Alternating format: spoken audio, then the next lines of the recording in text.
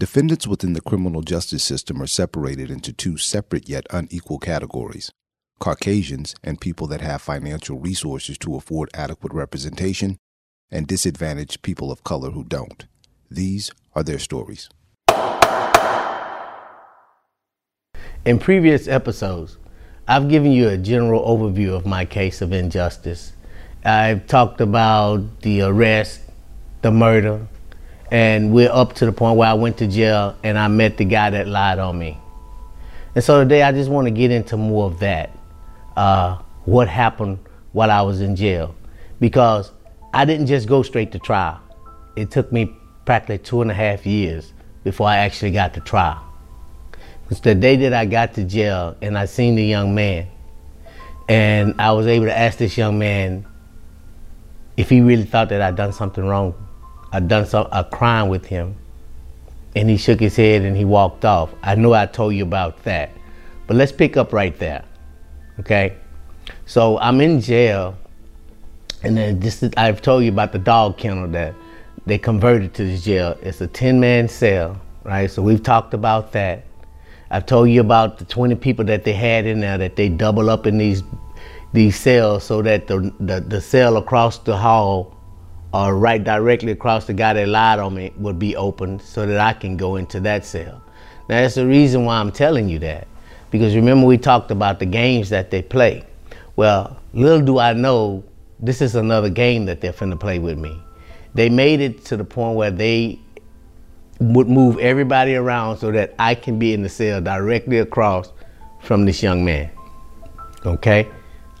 Now just think, out of 20-some people in a jail with only 10 cells, why would this number one cell be available for Mr. Graves and Mr. Graves only, and he's directly across from the young man that lied on him?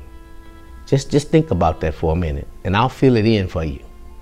So when I seen the young man, and it startled me that he was across from me, but I asked him because I wanted to know, because I didn't know if he was crazy. I didn't know anything about him. So I wanted to know if he really thought that I had done a crime with him. And he looked at me and shook his head no. And I asked him, and I think I've told you guys, that I asked him, hey man, can you please, for my mother and my children's sake, can you tell these people the truth? And that's when he shook his head and he walked off. Now that's all that was said. 3 weeks later, we had a bond hearing. This is when we have to go in front of the judge, and the judge decide to set me an amount of a bond so that I can make bail and be with my family until the trial. But that's not the way it worked, man, because no judge wanted in the papers that a judge let suspected murderer go during an election year. And this was during an election year. See how the politics are getting involved? This was during the election year. I never forget my attorney at the time. His name was Mr. DeGuerin. Mr. DeGuerin was about 5'6", 5'7", an older white man, come with an impeccable reputation in the criminal justice field. He was the lawyer. Attorneys and prosecutors would get scared of him when he walks into the courtroom. He had that air about him. And my friend had hired him to come and check on me to see what this case was about. So I never forget when he came up there the first time to meet me, and he started talking to me about, interviewing me about the case. What did I know? What did I didn't know? Etc., etc. And we was gonna get ready for this hearing that was coming up. And I remember he stopped when we started talking about the hearing, and he looked at me. He said, I need to prepare you for something. And I said, what's that? He said, this judge is not gonna rule in your favor. He said, it's a political year, and there's no judge is gonna let a suspected murderer go in an election year. So I just want to prepare you for that. And I took that with a grain of salt because I felt like, I'm innocent. So going to court and they hear that I'm innocent and they see there's no evidence to the contrary, I at least get a bond. So I thought. 3 weeks later, we get into the court for this bond hearing. And it just amazed me how far law enforcement will go to preserve the theory of a case.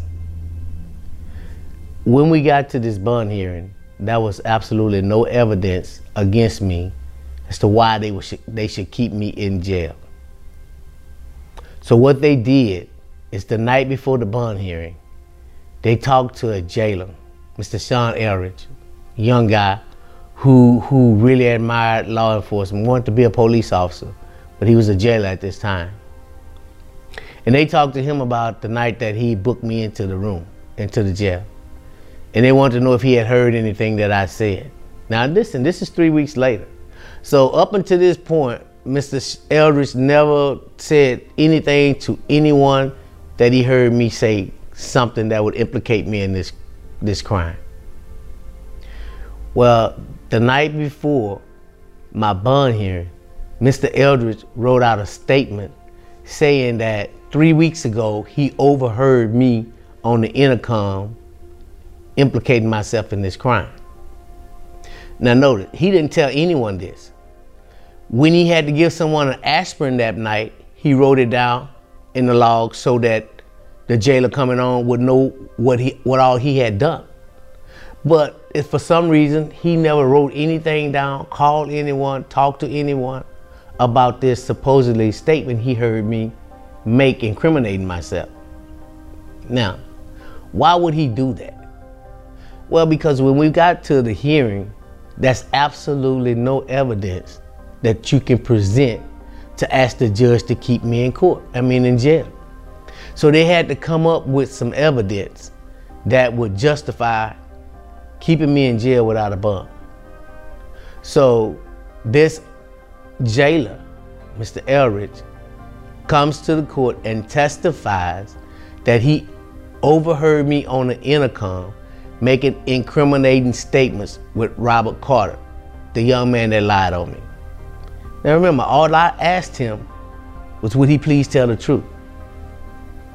But I told you in the previous episode that what you say can and will be used against you.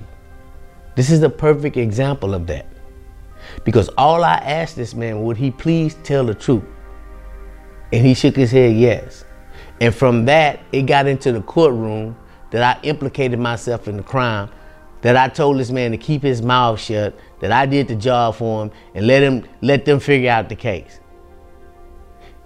You see what I'm saying? It went from, will you tell the truth, to all of this other stuff. Because they told me what I say can and will be used against me. I didn't take that serious because I was speaking truth. And I wanted them to hear the truth because I felt like if I told the truth, they heard the truth, I could go home. Well, it took me 2.5 years first to get to trial, right? Along the way, there was so many games that was being played. That was the first game. The one that denied me the bond by lying and said they overheard me make incriminating statements. The second game is when they arrested Mr. Carter's wife. And the reason why they arrested Mr. Carter's wife is because they knew Mr. Carter was lying. But they wanted him to continue to tell the lie. So they went and arrested his wife and charged her with capital murder. No evidence, just charged her out the blue with capital murder. And then 2 months later, they let her go on a personal recognizance bond. Told her to continue to move forward and don't look back.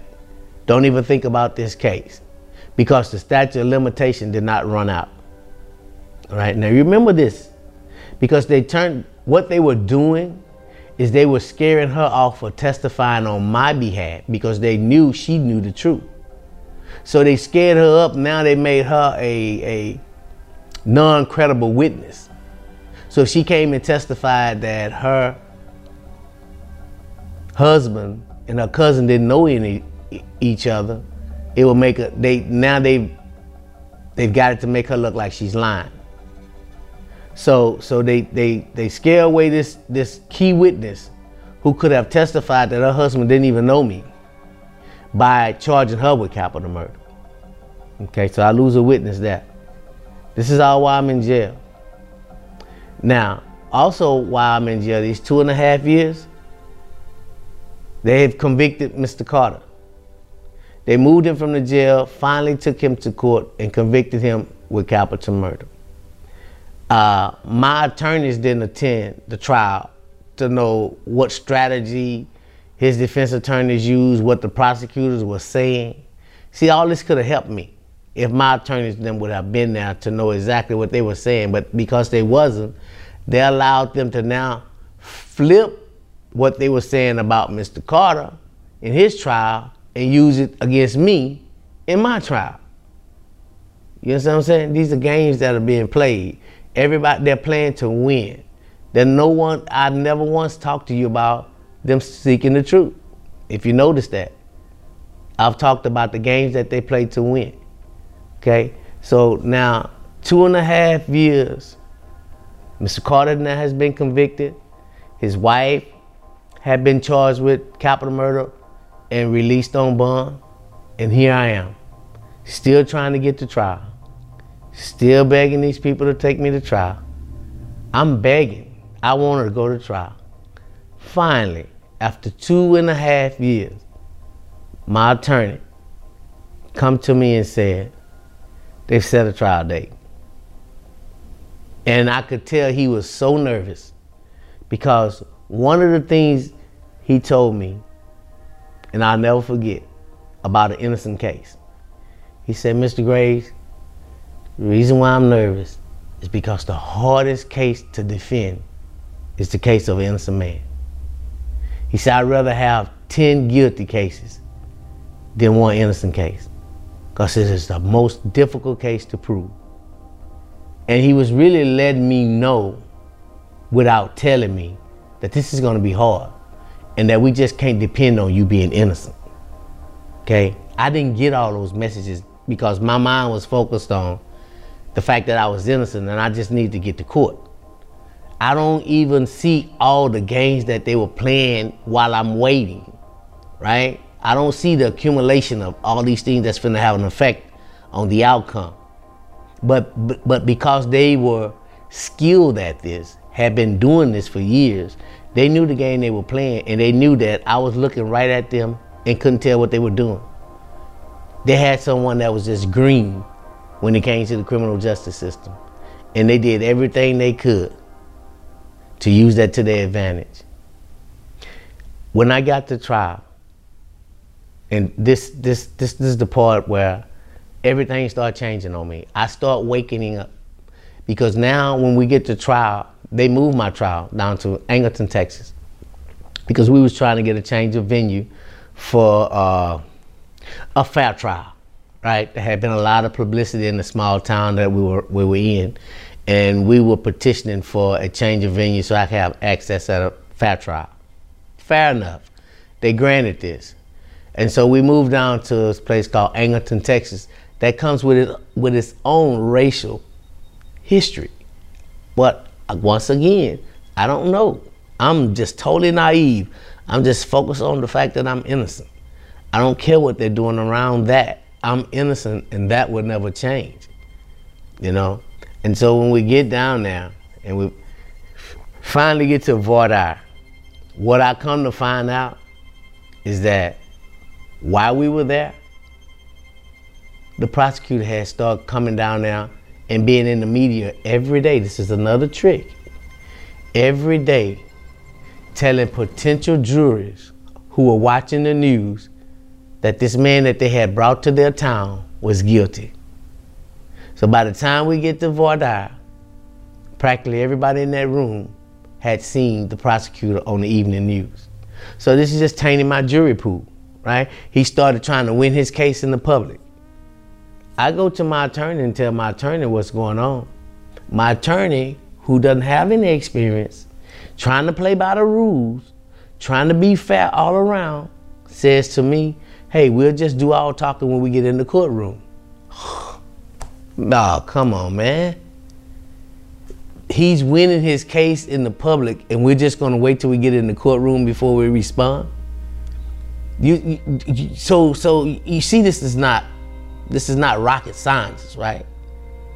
Because this man is telling people a horrible story, a horrible lie about a man, and now I have to come and clean it up. A young black man in a criminal justice system that is actually ran by non-white people, non-black people, right? So when we get there, by this time, we're doing the voir dire, and we have to put each potential juror up on the witness stand to ask them how do they feel about me being in this position today. At least 7 out of 10 of the potential jurors that would get up there and be examined would all say, when my attorney would ask them, what do you think about my client, Mr. Graves, in here today?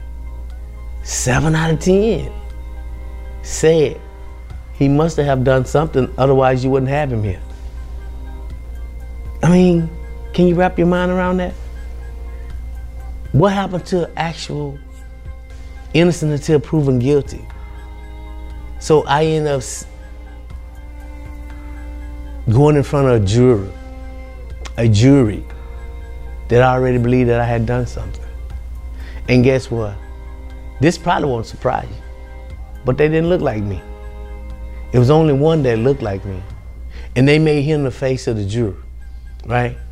Can you imagine that? It is 12 people, 11 of them are white, 1 is black, and they pick him to lead the jury. Come on, people. You know what that's about. That gave them the green light to do exactly what they wanted to do and make this black man the face of doing it. You know, because it didn't make sense to me that here it is, I've lived my whole life in this country and I've never seen 11 white people lining up to follow one black man unless they knew where he was going. So what he didn't realize, the black man, is the trick that was played on him. They built him up to be the leader, knowing all along they was designing this for him to follow. Because he could not be the only person on the jury voting not guilty for this young black man. It would have looked like he couldn't have done his job. So he became my one guilty vote before the trial even started, by them electing him as the foreman of the jury. Smooth game, smooth game. You gotta give the system credit on knowing how to tap into everyone's emotions, every difference between each individual, and use it to their advantage. Particularly if you're the one that happened to be sitting in the cheap seats. And that was me. I watched them use everything different. I watched them take statements and turn them into facts. I watched these people do everything that they could to secure a conviction. All of these tricks was to secure a conviction. They were not trying to seek the truth. And now I'm in trial. My trial lasts 3 weeks. Now this is a capital murder trial.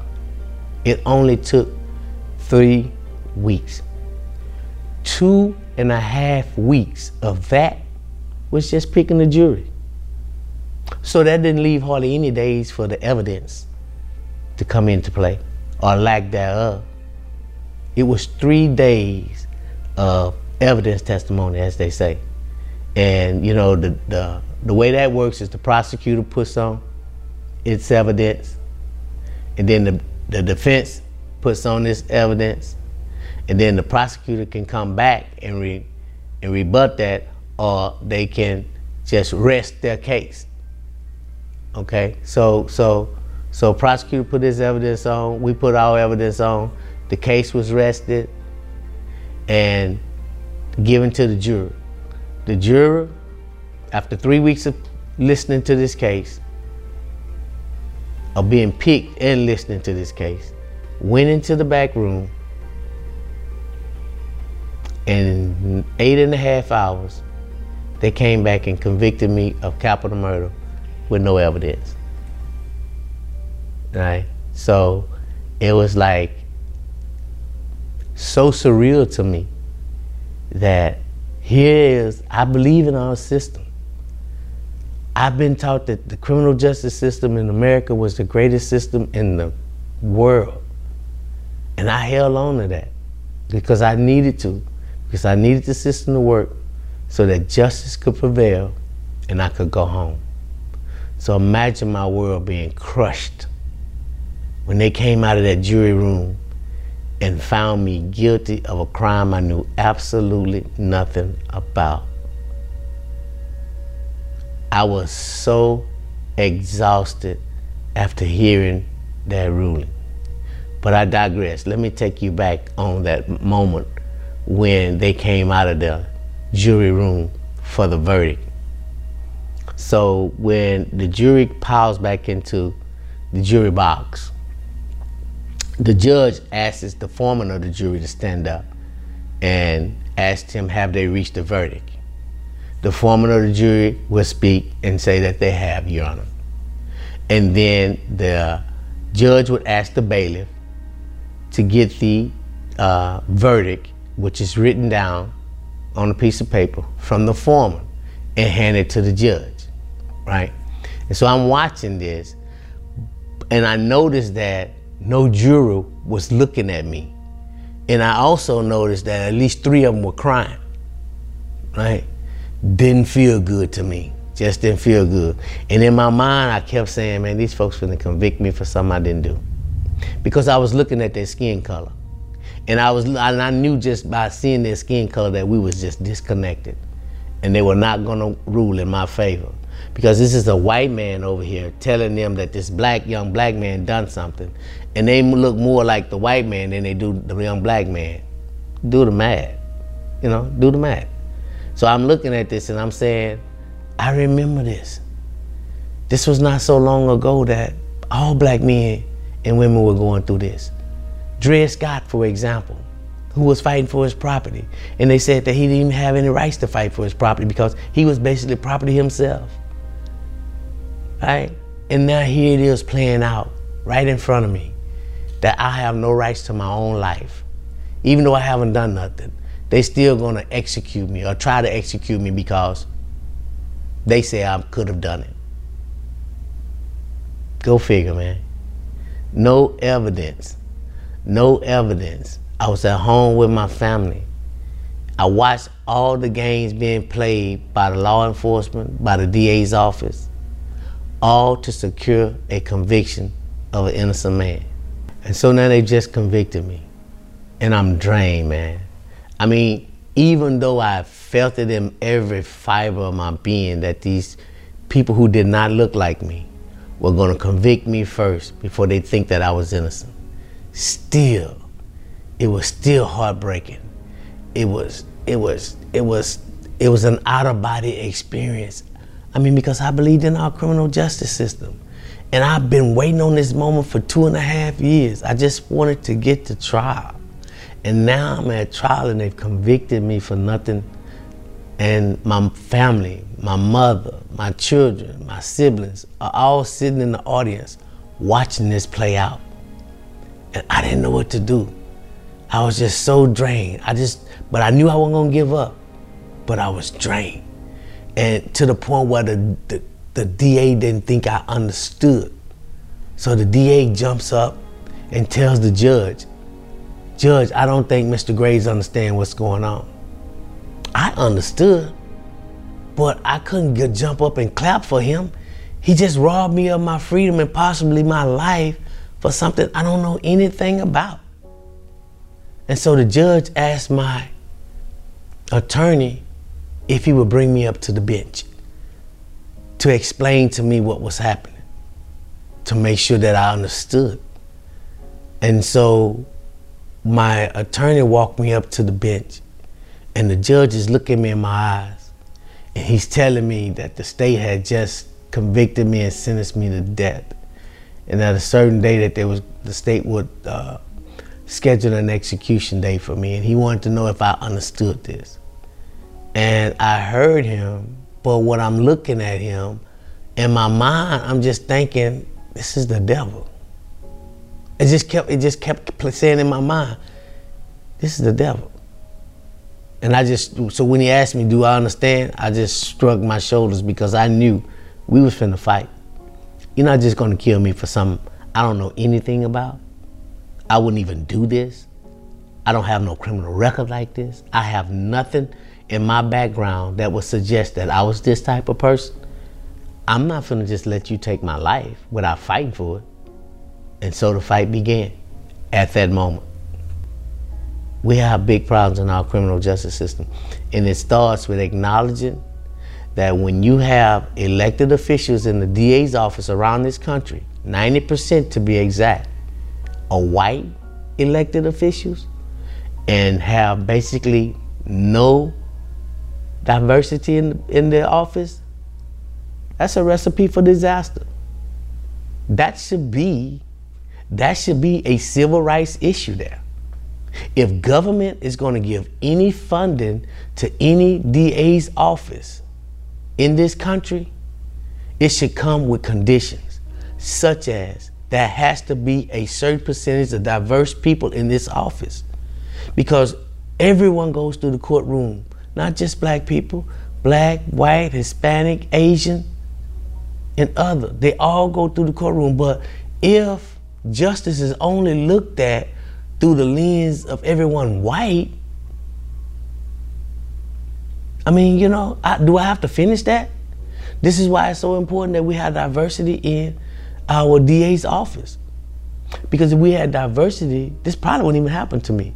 Now, I know that's going out on a limb, because just because you have diversity don't mean that they're not gonna come in and do the right things. I get that. I've witnessed that. But I'm saying that at least give the appearance that we're trying to be fair. But we're not even giving the appearance of trying to be fair in our criminal justice system. We are playing to win. And it's not just on the district attorney side. It's a defense too. Everybody's playing to win. And guess who loses in the end? The pawn sitting there in the chief seat, which happened to be me at the time, right? So I go from a jail cell in 2.5 years. I witnessed all type of games being played on me, but that's okay. I'm not baffled. I'm still strong. I still believe in our criminal justice system. I still believe that once I get in that courtroom, the truth come out and I'm gonna go home. Okay? I've gone through all of this. Now I'm at the trial. I've witnessed people who didn't look like me saying that because I was in the courtroom, I must have done something, but that's okay. That did not shake me, because I know that the case still had to be heard and the judge still had to rule, right? It's naivete, man. Naivete right now is saving my life and my sanity, okay? Because all these things that they were playing on me, these games that they were playing to get me to the courtroom, to get me into that cheap seat, to put on this game show where the DA was the host and the jurors were the contestants. It just amazes me. It amazes me how in this year that we still have this type of system in place. It is no different from back when the paddy wagons were invented to go and catch runaway slaves. And then we became law enforcement.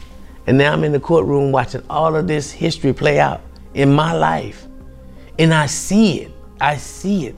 I see history. I see racism. Okay? I see the fact that my life does not matter to a criminal justice system that does not look like me. And it was easier for them to convict me and sentence me to death for a crime I did not commit by playing all the games that they play to win. But now, I'm telling you about the jail. I'm telling you about my trial. But the next episode, we're gonna talk about going to death row. I have some stories to share with you on that. Just gonna blow your mind. The inhumanity that we are allowing to take place behind bars. So stay tuned for the next episode. You've been listening to the Smart Justice Reform Podcast with Anthony Graves. For more information about how you can get involved or support the program, visit anthonybelieves.org. And be sure to subscribe via iTunes, Google Play, YouTube, or whatever streaming media platform you use. I'm Anthony Graves, and I crisscross this globe sharing my story about my injustice. People often come up to me and ask me, what is it that they can do to help? And I tell them there's 3 things that you can do.